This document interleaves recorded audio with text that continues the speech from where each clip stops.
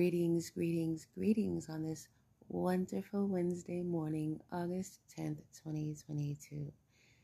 So I'm perusing through interesting articles this morning, and one hit me.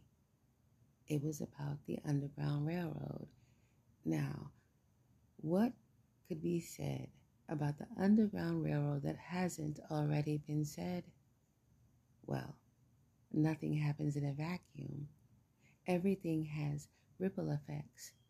You never know how your actions will affect those around you for years to come. What do I mean? Listen in.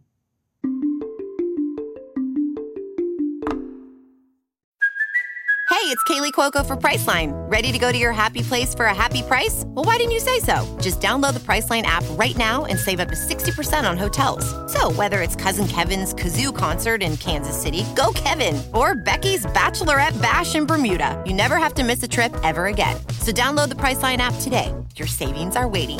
Go to your happy place for a happy price. Go to your happy price, Priceline.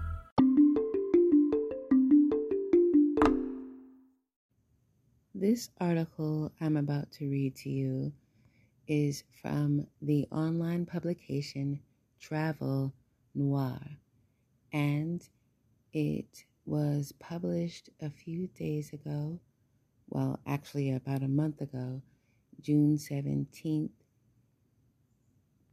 and it's about 5 black men who biked 1,100 miles on the Underground Railroad to honor their ancestors.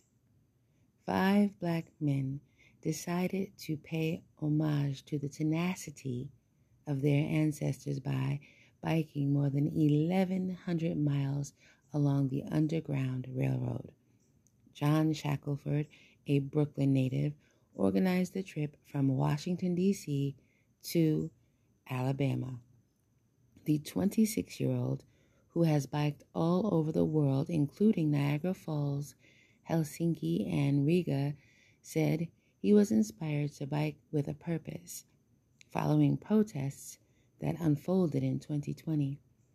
That was my big message, Shackelford told Bicycling, to inspire more people like me to do what I love. Shackelford quickly learned that there were no prescribed routes in those times. That's when he took matters in his own hands and decided to let his ancestors lead the way. The trip started in Mobile, Alabama on September 25th at Africa Town, an early free black settlement, and ended in Washington, D.C., a city built by enslaved people and where Shackelford grew up. He convinced 4 of his closest friends to tag along, including Eduardo Garabito, Alexander Albrecht, Rashad Mahoney, and Richard Carson. Through crowdfunding, merchandising sales, and sponsorships, he raised $100,000 to finance a documentary project about the Underground Railroad bike ride journey. Everyone else had some sort of long-distance experience under their belt, Albrecht said, but I had never done anything like this, Mahoney added. We tried to have this no man left behind thing early on. Most days began at 5 a.m. with stretching and a big breakfast to get things going. The men said the riding itself was soul cleansing, full of rural scenery under sunny skies. When you have a solid crew like ours, Shackelford says, riding is more relaxing than a daunting task.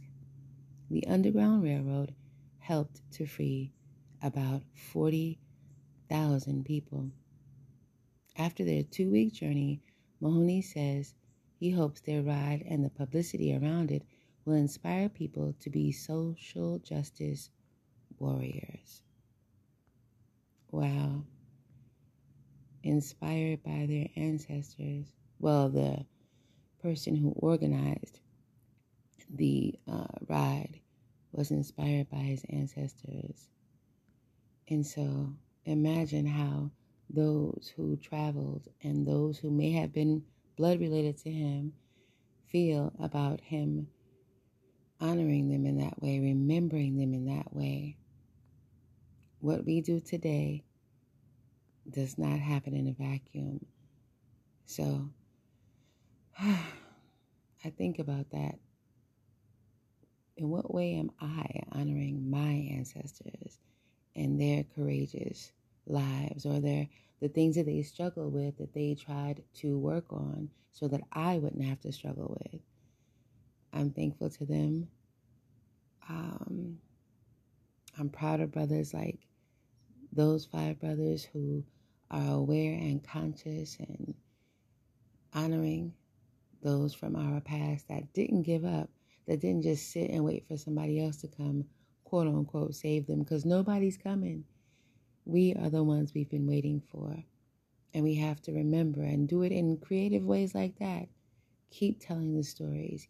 Keep shining a light on our courageous endeavors. We are people who have always been and will always be. We get to choose which ways we honor and celebrate this gift called life. Word.